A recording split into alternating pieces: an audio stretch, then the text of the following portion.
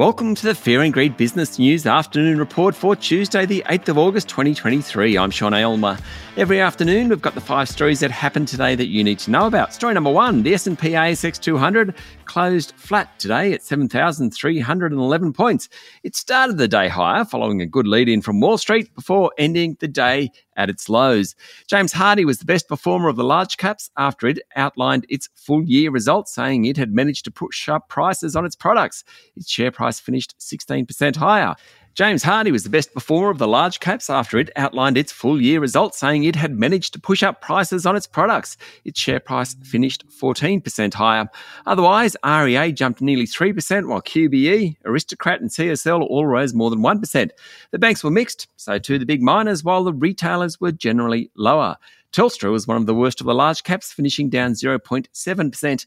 Plenty of corporate news around. One notable, Coronado Global Resources share price tumbled 11% following a disappointing earnings update with rising costs and smaller than expected dividend announced. Revenue was down 25% in the 6 months to June 30 amid falling coal prices and weather-related challenges.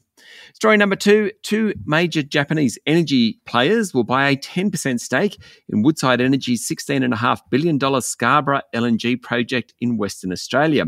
It's the most significant aspect of a wide-ranging deal, which includes collaborating on clean energy ventures. The $500 million deal for the 10% stake will involve Sojitz and Sumitomo repaying Woodside for their share of costs spent so far on the LNG project. It means the Japanese companies will ultimately pay about $880 million for the 10%.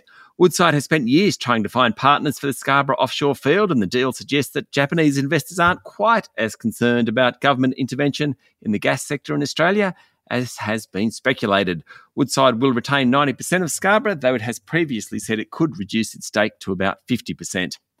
Story number 3, Myer's share price tumbled 14% today after it said second half sales growth had ground to a halt on the back of higher interest rates. Myer's financial year ends July 31, so today was not the final result, but more of a profit warning. Myer said it will make a very small second half profit of between $4 and $8 million, with sales up just 0.4% on a year ago. For the full year, sales are up nearly 13% to $3.4 billion. That's above pre-pandemic levels.